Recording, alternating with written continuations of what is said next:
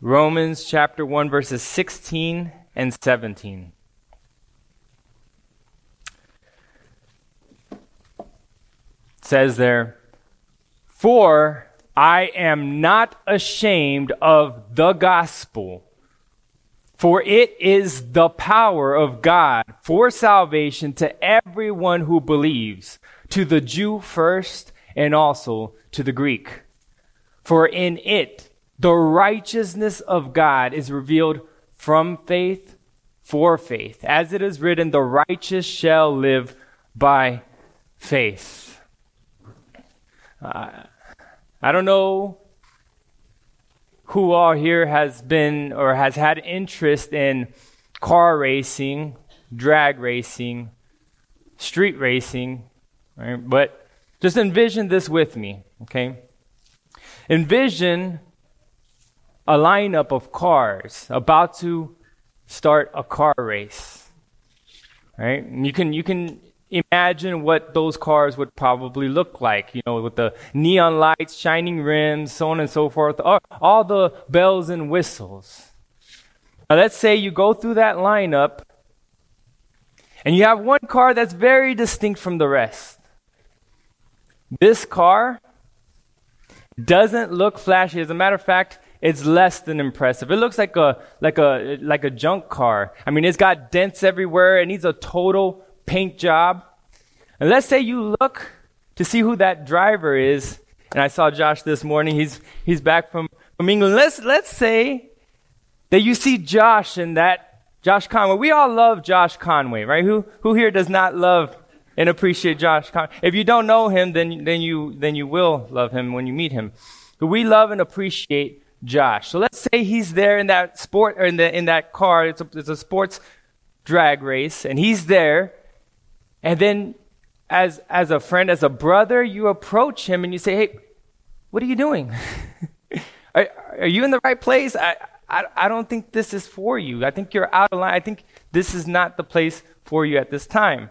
You try to explain, and he says, "Well, I'm in the race." And he's confident, and he's bold, and he's ready to take on this race. You're going to feel a little bit of nervousness, a little bit of fear for him, a little bit of shame, right? Out of concern for him, right? Loving him. But he has confidence. Now, is there any reason, because there's one or two things that's going on here. Either he's delusional, and he has no idea, or maybe he just doesn't care, he's just going to have fun, or maybe there's another option here. Maybe there's something that we don't know that's going on. Let's say, hypothetically, that you're able to pop open the hood, and within that car, you see, again, hypothetically, double the amount of horsepower. So there is something in this equation that can drastically change our reaction, right? Power. Horsepower. In Romans chapter 1, verses 16 and 7, we have upheld by Paul something that should drastically change our reaction to the gospel, and it is power. Romans chapter 1, verse 16 and 17 gives us the thesis. Paul is giving us the thesis for this massive, weighty book of Romans. And the rest of the book of Romans is an expansion and further explanation of this book. So let's start in verse 16. And you see there in the beginning in the ESV the word for. We've talked about before in this pulpit, and I've even mentioned, why is the for there for? Look back verses 13 to 15. To summarize, Paul says, "So I am eager to preach the gospel to you also who are in Rome." Okay, so just to give basically what is going on in verses 13 through 15. The reason, Paul is giving the reason as to why he had not been able to go to Rome. And he wants to make it clear to the Romans that it was because of physical circumstances that hindered him from going. And it was not at all due to any fault, any shortcoming in the gospel. He wants to make it clear to them that he was not ashamed. So I have 6 points for the message today, and we'll go through them as they come along. So my first point here, the Christian's disposition toward the gospel. You see there, for I am not ashamed. The Christian's disposition toward the gospel is that we as Christians are not ashamed. Now notice what I said there. I said the disposition of the Christian, right? This is not the disposition of the world. To the natural world, those who are not born again, those who see with the natural eye, this gospel actually appears weak. It appears worthless. It appears foolish. It appears shameful. Does it not? Listen to 1 Corinthians chapter 1, verse 18. Paul says here, for the word of the cross, the gospel, is folly, foolish, to those specifically who are perishing. But to us, the Christians who are being saved, it is what? The power of God. We get ashamed. We get tempted to be ashamed about things that appear weak, right? Who gets tempted to be ashamed about things that are great, that are mighty, that are powerful? Anybody here get tempted to be ashamed? Again, the junk-looking car, if you just see the exterior, if you didn't pop the hood, it would appear weak. It would appear foolish. It would appear shameful. But when you perceive, when you recognize the power, the horsepower, all of that changes in an instant, right? The shame vanishes completely away. You go from being timid, hesitant, fearful, afraid, ashamed, to eager, confident, bold, and unapologetically unashamed. And when this disposition controls a Christian by the power of the Holy Spirit, the gospel will be preached boldly and confidently, even despite persecutions or anything else that comes the Christian's way. Let's listen to Acts chapter 4, verse 29. You can jot it down if you want.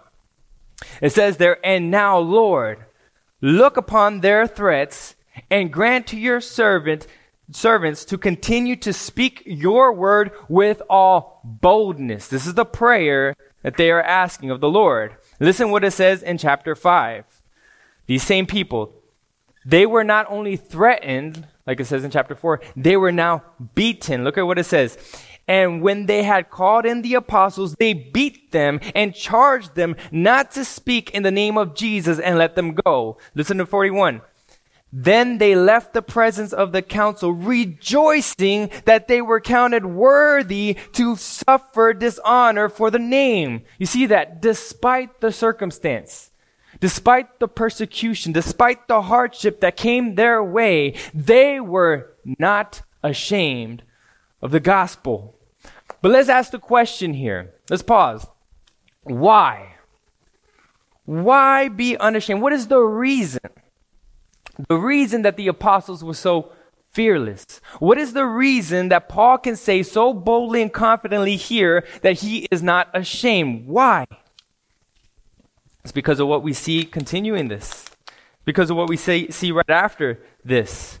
And it's because Paul was convinced that the gospel that he was proclaiming was full of power. What kind of power? Whose power? Is it man's power? This is my second point. Whose power is unleashed? Man-engineered power like we see in the sports car with tons of horsepower? Is that what we're seeing in Romans chapter 1, verse 16? It's God's power. God's power is what we see unleashed. And so, I have two questions that I want to permeate throughout this message today, okay? Do you depend, and I should have said this in the beginning, do you rest upon the power of man or upon the power of God? Because as you sit here today, you are either trusting in the power of God unto salvation or the power of man unto damnation. Those are the options here as you sit here today. Whose power is the power of Almighty God that we're dealing with today? Now, what is it? Let's step back and think. What is it about power that gives us such confidence? What is it about power that can change your perspective from being timid to being so bold and confident and unashamed? What is it about power? Well, power has the ability to produce something, to move something, to change something that otherwise could not and would not be moved, changed, or produced. We are talking this morning, Paul mentions here in Romans chapter 1, about the power of God unto salvation. And praise God, we're not talking about this morning the power of man unto salvation. Praise God that our text here does not say the power of man unto salvation. Why? Because men, us, all of mankind combined, we don't have any power to change or do anything in the spiritual realm in and of ourselves. What did Jesus say in John 15? He said, without me, you can do nothing. Nothing. We do not have the power to change anything in the spiritual realm, to do anything, to move, to produce anything, to save, do anything in the spiritual realm. Nothing. But we don't have it, but we know the God who does. We can lay hold of the God who does. Listen to Jeremiah 13:23. Can the Ethiopian change his skin or the leopard his spots? Then you also can do good who are accustomed to do evil. Can you change the leopard spots? Can you change the physical realm in this way? No, you can't. Well, much less can you do anything in the spiritual realm. We can lay hold, though, of the God who does. So let's consider the power of God. We talked about the power and how it can influence and change. But let's talk more specifically about the power of God. We see the evidence of the power of God through creation. This is one example that testifies of the power of God. Romans chapter 1, verse 18. Just look a little down. It says there, for the wrath of God is revealed from heaven against all ungodliness and unrighteousness of men, who by their unrighteousness suppress the truth. For what could be made known about God is plain to them, because God has shown it to them. For his invisible attributes, namely his eternal power and divine nature, have been clearly perceived ever since the creation of the world and the things that have been made, so they are without excuse. You see that? Through creation, we can perceive, we can testify to the eternal power of God. So creation is one evidence that testifies about the power of God. One more scripture about this, just one more, because it's literally from Genesis to Revelation, God shows us his eternal power through creation. Jeremiah 27:5. It is I who by my great power in my outstretched arm have made the earth with the men and animals that are in them. You got the earth, you got the sea, all the animals in the sea, the skies, the birds. We got the macroscopic, we got the microscopic, and everything in between. And God is showing us, this is my power. Not only that, think about this, not only that, if he were just to sleep, hypothetically, he can't sleep, but if he were to just sleep and let go of it, everything would collapse. Hebrews chapter 1 verse 3 says, he upholds the universe by the word of his power. Here's another way that power is displayed. It's through miracles. We pray this morning for a miracle, a physical miracle for our brother Kevin. Miracles. Think about miracles. In the ESV, in the English, the word miracle is dunamis. Sounds like dynamite, right? Okay, let me give you an example of this word. Matthew 7:22. Did we not prophesy in your name, and in your name cast out demons, and in your name perform many miracles? That's the word powers, dunamis. Okay, so think about the earthly ministry of our Lord. Jesus demonstrated, think about this, he demonstrated through miracles the power of God. He casted out demons. He raised the dead. He gave sight to the blind. He turned water to wine. He fed multitudes with 5 loaves and 2 fish. He stopped the winds and the waves with the word. He walked on water. He healed lepers, paralytics, mute, crippled. He did all of that. And let's not forget that 3 days after his death, he himself resurrected. That's power. Ephesians chapter 1, verse 18. Listen to this. Paul says, having the eyes of your hearts enlightened that you may know. He wants them to know something. He says, what is the immeasurable greatness of his power? He wants them to know the immeasurable, incomparable greatness of his power toward us who believe, according to the working of his great might that he worked in Christ when he raised him from the dead. That's power.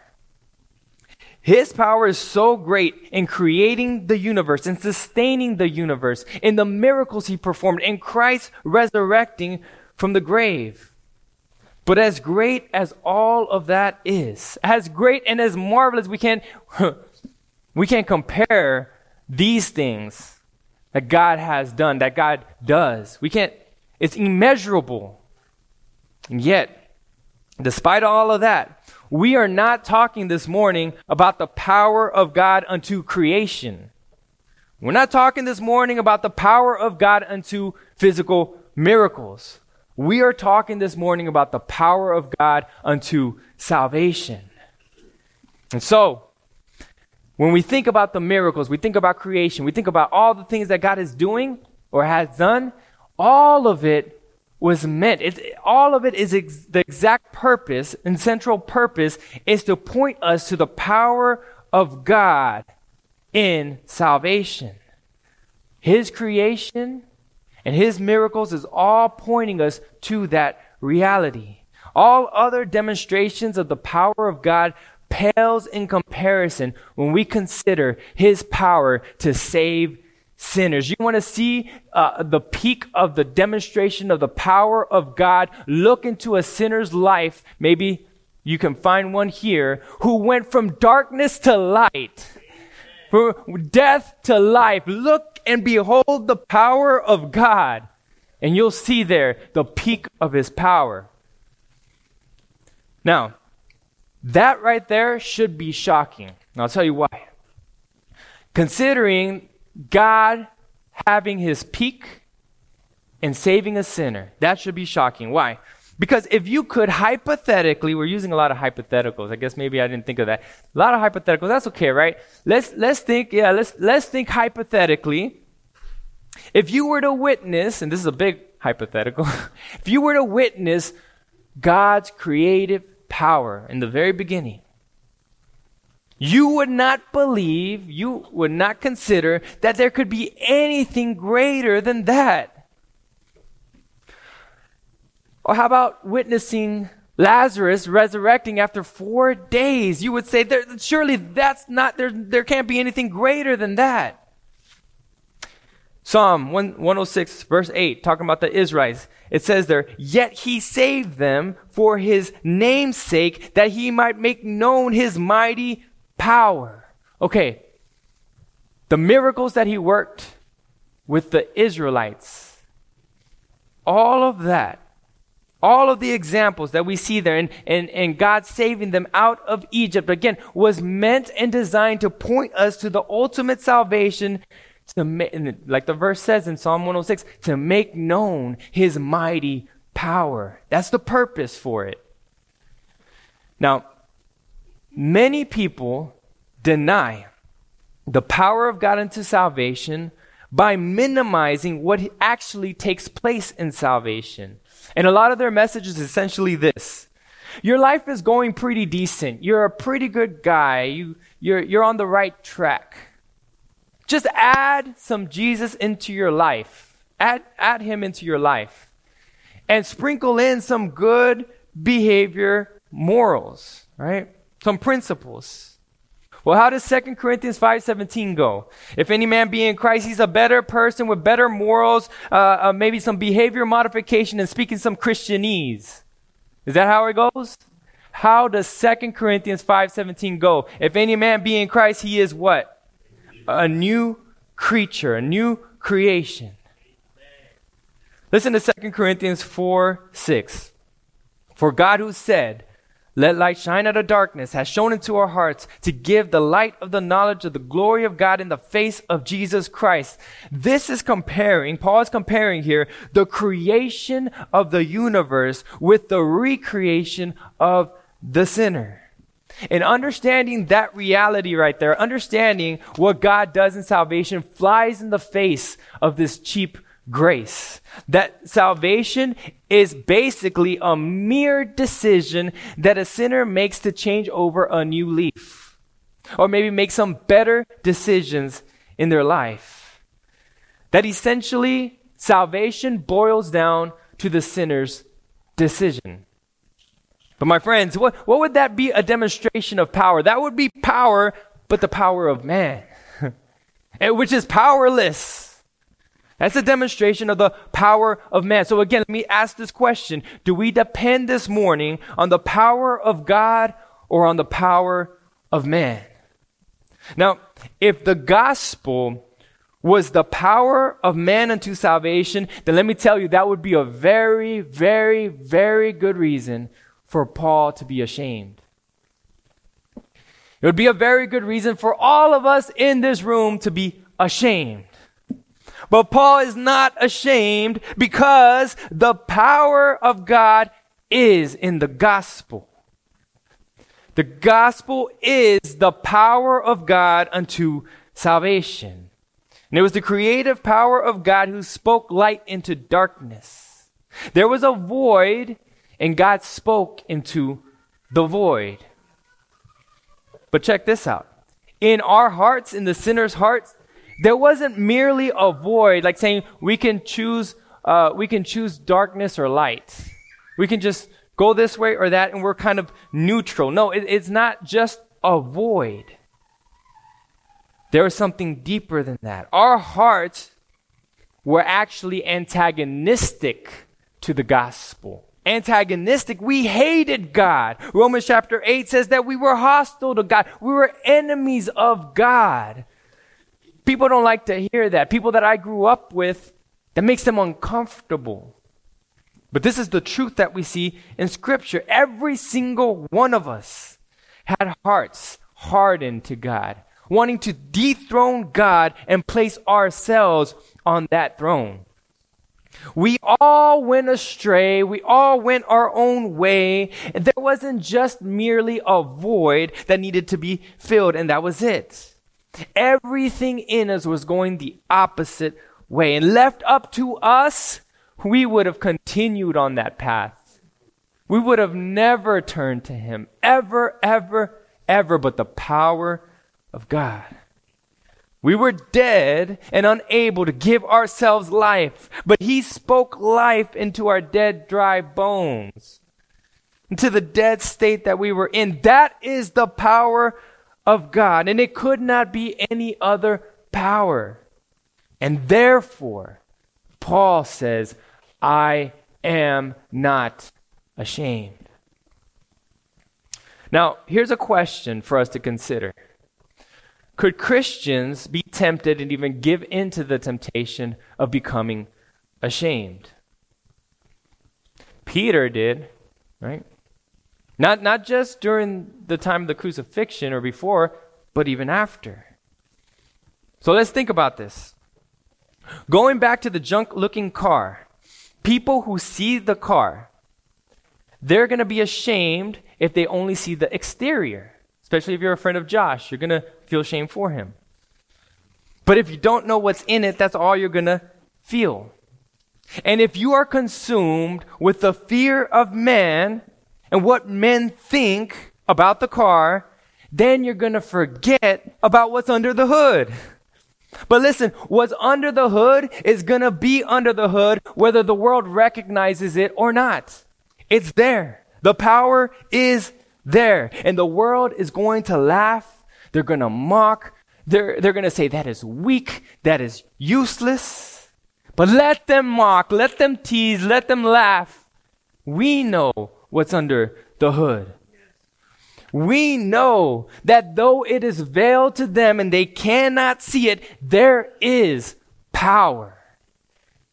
There is power, wonder-working power. That's why Christians sing that song and many others with such confidence, because we feel, we see, we've experienced the reality of the power. So remind yourself of that power. Remind yourself of the power. We all get tempted. We all get filled with doubts. Going downtown, preaching, doing whatever, even just in our day-to-day, we can get filled and bombarded with different thoughts. Remind yourself of the power that you've experienced for yourself and that you've seen in others, of the power of God.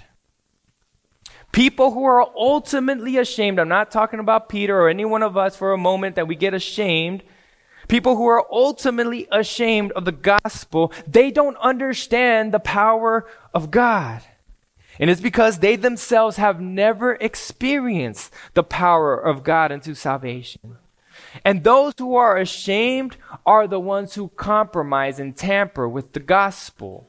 And the gospel is not something that you or I want to tamper or play or compromise with. The gospel is the power of God unto salvation. Do we rest on the power of God unto salvation or the power of man? My third point, what unleashes this power? The gospel. The gospel is the power.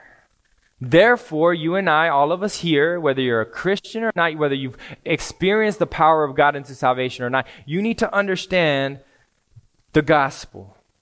Evangelion, good tidings, good news. It's the good news that is centered, completely focused on the person and the work of Jesus Christ, who he is and what he accomplished for mankind to save us from our ultimate problems, which is sin and death. Jesus, the Son of God, the sinless Son of God, he proved that he was God in the flesh. He proved that he defeated death and paid sin's debt by resurrecting after 3 days. And knowing and beholding this message, proclaiming this message, not suggesting it, not offering it up as though it's an option for you to consider out of many. That's not what we're doing. When we proclaim this message, that is what unleashes the power of God unto salvation. Do not forget that the power of God is in the message. Don't believe for a moment that we can add power. Maybe with our smooth talks and arguments. Maybe with the right kind of apologetics. Maybe focusing so much on proving your point and proving the unbeliever to be wrong. Doing all these things instead of proclaiming and focusing on preaching the gospel. When you do that, when you're so focused on proving the person wrong, you can do something that Paul warns about. The cross of Christ being emptied of its power. Because that message, when you rely on that, on proving and doing all this, that is a confidence in the power of man, not in the power of God. Just listen to 1 Corinthians chapter 1, verse 17. For Christ did not send me to baptize, but to preach the gospel, and not with words of eloquent wisdom, lest the cross of Christ be emptied of its power. You see, I'm not just saying that. Paul said it.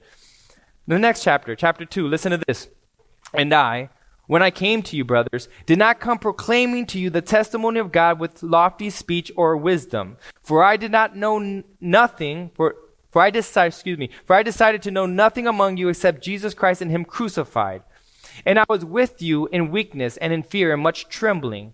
And my speech and my message were not in plausible words of wisdom, but in demonstration of the Spirit and of power, so that your faith might not rest in the wisdom of man, but in the power of God. You see the distinction there. Wisdom of man. Are you resting there? That's the power of man. Or are you resting in the power of God? Do you rest? Do you place your confidence in the power of God unto salvation, or the power of man unto damnation? Those are your options. Your charisma, that's not the power of God unto salvation. Your eloquent words, persuasiveness, smooth talk, flattery, lofty speech, wisdom, apologetics, that's not the power of God unto salvation. Smiles, hugs, being relevant, that's not the power of God unto salvation. Health, wealth, prosperity, happiness, that's not the power of God unto salvation. Doing different type of justice, social justice work, that's not the power of God unto salvation. Preaching pro-life at the abortion clinics, that's not the power of God unto salvation. Listen, Catholics do that. Mormons do that, right? What about social reforms? That's not the power of God unto salvation. Multitudes of people are involved with that. Social justice, race equality, that's not the power of God unto salvation. What about maybe right-wing, conservative, Republican policies and politics? That's not the power of God unto salvation. Listen, the gospel is the power of God unto salvation. Now, I listed a lot of things there. I just want to clarify. I am not saying that an individual Christian could not and should not be involved in any of the things that I listed. I'm not saying that. But what I am saying is that the church has been commissioned by God to preach the gospel, for that is what unleashes the power of God unto salvation. Just listen to 2 Corinthians chapter 5, verse 20. We are ambassadors for Christ, God making his appeal through us. We implore you on behalf of Christ, be reconciled to God. That is the message that God is commissioning us with as ambassadors. It all goes back to this question again. Is your reliance on the power of man or the power of God? While his power does appear to the majority weaker, uglier than any junk-looking car you could imagine, it is in all actuality greater, mightier, more powerful than any, not just any car, anything you could ever imagine. And so, fourth point. Who is this power unleashed to? We consider the Christian's disposition. We considered the power, how the power is unleashed. And now who is it unleashed to? You ready for this? The text says they're everyone. Who is it unleashed to? To everyone who believes. But let's first consider the word everyone. This should jump out at us. This may not be considered special in this day and age. We've gotten so used and accustomed to the universal call of God. But we need to rejoice when we hear this word, everyone. Because before Jesus, everyone other than the Jews were basically, by and large, in total darkness. They were ignorant of the truth of God. Just listen to Ephesians chapter 2. There's more that testify to this, but just listen to verses 12 and 13.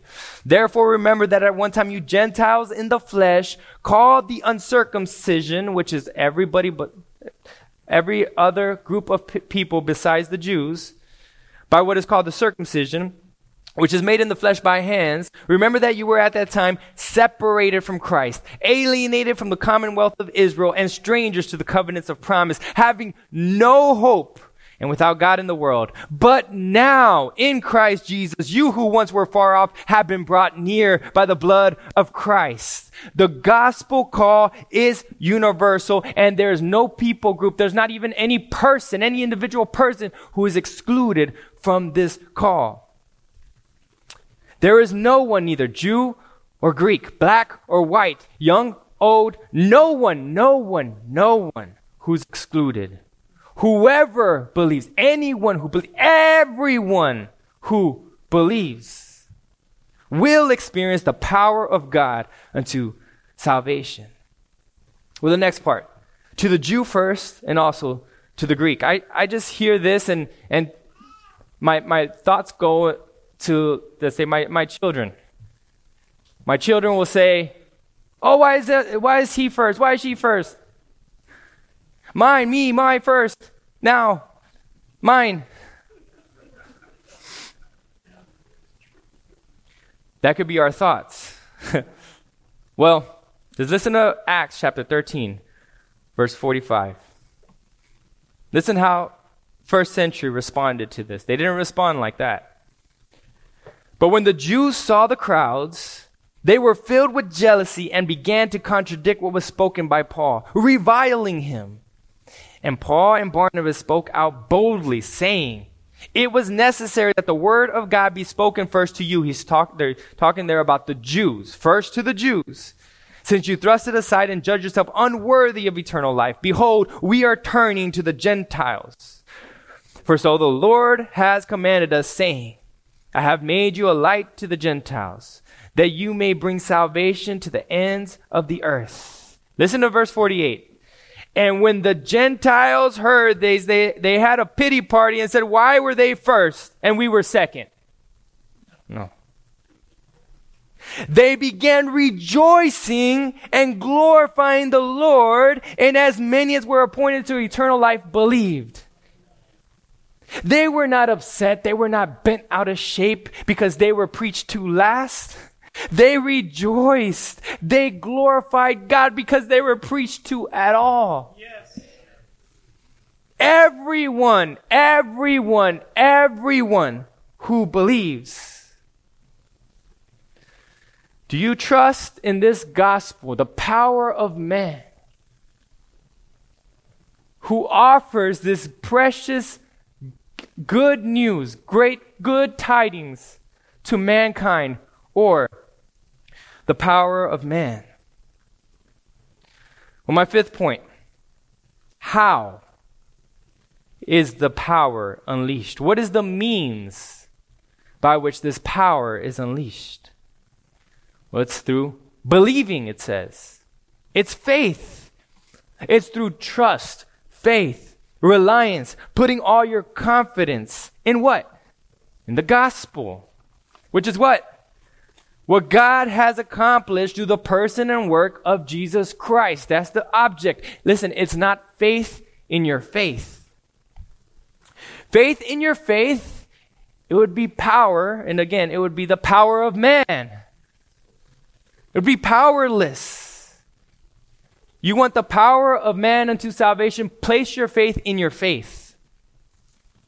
Your faith in and of itself isn't the power of God unto salvation, but it is the channel. It is the instrument that connects us to the power of God unto salvation. Listen, you can have all the faith in the world, like 1 Corinthians 13 says. But if it's not in the gospel, it's useless. It's powerless. Let me illustrate this for a moment. Two men are each trying to cross a bridge. The first man, he's full of confidence. Again, all the confidence and trust and faith in the world. He doesn't doubt for a moment, no hesitation. He boldly and confidently takes steps to cross the bridge. The problem is that bridge is faulty. The material, it's no good. And he dies. He falls and he dies, right? The second man, he approaches it trembling. He approaches it slowly, taking one step, then another step, and another step. He doesn't have as much faith. So the difference is not in the amount of faith, but all the faith that he did have. His whole body, it wasn't like halfway here, halfway there. His whole body was on that bridge, and eventually he crossed that bridge. Why? Because that material was not faulty. That material was solid ground. Jesus Christ is the solid rock. It wasn't because of his faith being so great, but it was because all the faith that he did have was on the solid rock. Trusting in Jesus Christ alone. The gospel is the power of God unto salvation for everyone who believes. Verse 17. For in it, that's in the gospel, the righteousness of God is revealed. Righteousness. Let's consider righteousness. That's a huge element to the gospel. John 16:8. This is what Jesus says. The Spirit is coming into the world to convict the sin, righteousness, and judgment. The gospel that we preach and proclaim better have some of this, of what Jesus is saying. The Spirit is coming in to do the ministry of the Spirit. You better have sin, righteousness, judgment, or it's not the gospel. Joel Osteen, on the other hand, he boasts with a smile. He brags that he doesn't talk about sin, righteousness, and judgment. He doesn't talk about hell. He doesn't talk about repentance. Joel Osteen and anyone and everyone else proclaiming that message should be ashamed. They should be utterly ashamed, because that is the power of man unto salvation. There's no power in that message. Righteousness. Let's consider righteousness. We don't have any inherent righteousness. Isaiah 6 tells us clearly, 64:6. Our righteous deeds are as a polluted garment. It's like taking the worst of the worst garbage that we can find and muster up within us and shoving it in the face of God and saying, here is my righteousness. Philippians 3:9. And may be found in him, not having a righteousness of my own derived from the law, but that which is through faith in Christ, the righteousness which comes from God on the basis of faith. We utterly, desperately need his righteousness. Anyone and everyone who experiences the power of God unto salvation is a possessor of not partial, faulty to something or down any to perfect righteousness. It is completely perfect righteousness. No flaw in his righteousness. We are possessors of perfect righteousness. And we need to measure up to his standard. We are not the standard. He is perfectly righteous. We have to measure up to his perfection, and we obtain his perfection through faith in Christ, possessing his perfect righteousness. Do you trust in the power of man unto salvation? Or do you trust in the power of God unto salvation? Where's your confidence? Where's your trust? My sixth and last point. What is the duration of this power? How long does it last? Do you believe in Christ? You're justified. There's the power of God, and then poof, it's gone. Just as quickly as it came, it left. Is that how it goes? Or is that how it is? Well, just look at the next part of verse 17. It says they're revealed from faith for faith. Well, what does that mean? It means this: the Christian does not only experience the power of God unto salvation in justification, meaning the moment that you believe and then it's gone. No, the Christian has to continue in the power of God unto salvation. From faith for faith. As John MacArthur would say, from faith to faith to faith to faith, meaning continual. This is sanctification. And the last part, I believe, proves what I'm saying here. It says there, as it is written, the righteous shall walk by faith. Galatians 3:2-3. Listen to this. Paul says, did you receive the Spirit by works of the law or by hearing with faith? Are you so foolish? Having begun by the Spirit, justification, believing in Christ, that moment at the beginning, initially, are you now being perfected by the flesh? See that? See the difference there? Through the Spirit's power, what Paul is telling us is that we are saved through the Spirit's power from the beginning to the end. We are utterly dependent on his power to finish the race, from start to finish, from faith to faith. We are confident, we are fully persuaded in his power to save us. Why? Because Paul says, I am not ashamed. And all of us should be able to stand with him and say, for I am not ashamed. We are not ashamed of the gospel, for it is the power of God unto salvation for everyone who believes. For in it the righteousness of God is revealed from faith for faith, as it is written, the righteous shall live by faith. Now again, while this gospel appears to the natural eye, those who are not regenerated, those who are not indwelt by the Spirit of God, it appears weaker than any junk-looking car. Despite that, in it, we find the power of God unto salvation for everyone who believes. So, in light of this, let's proclaim this message. Let's preach this message unapologetically, bold, fearlessly, with full confidence, not shrinking back, not compromising this gospel, but being unashamed of the gospel, for it is the power of God unto salvation. Amen. Let's pray. Father God, Lord, thank you for this truth. Thank you for revealing to us, Lord, that you have the power to save, you have the power to change, you have the power to heal Kevin. Lord, you have the power. Lord, our confidence cannot be in ourselves, in man, and what we can dream up and try to come up with, and our resources, Lord. Help us to have all our reliance and confidence in you. In the name of your Son, amen.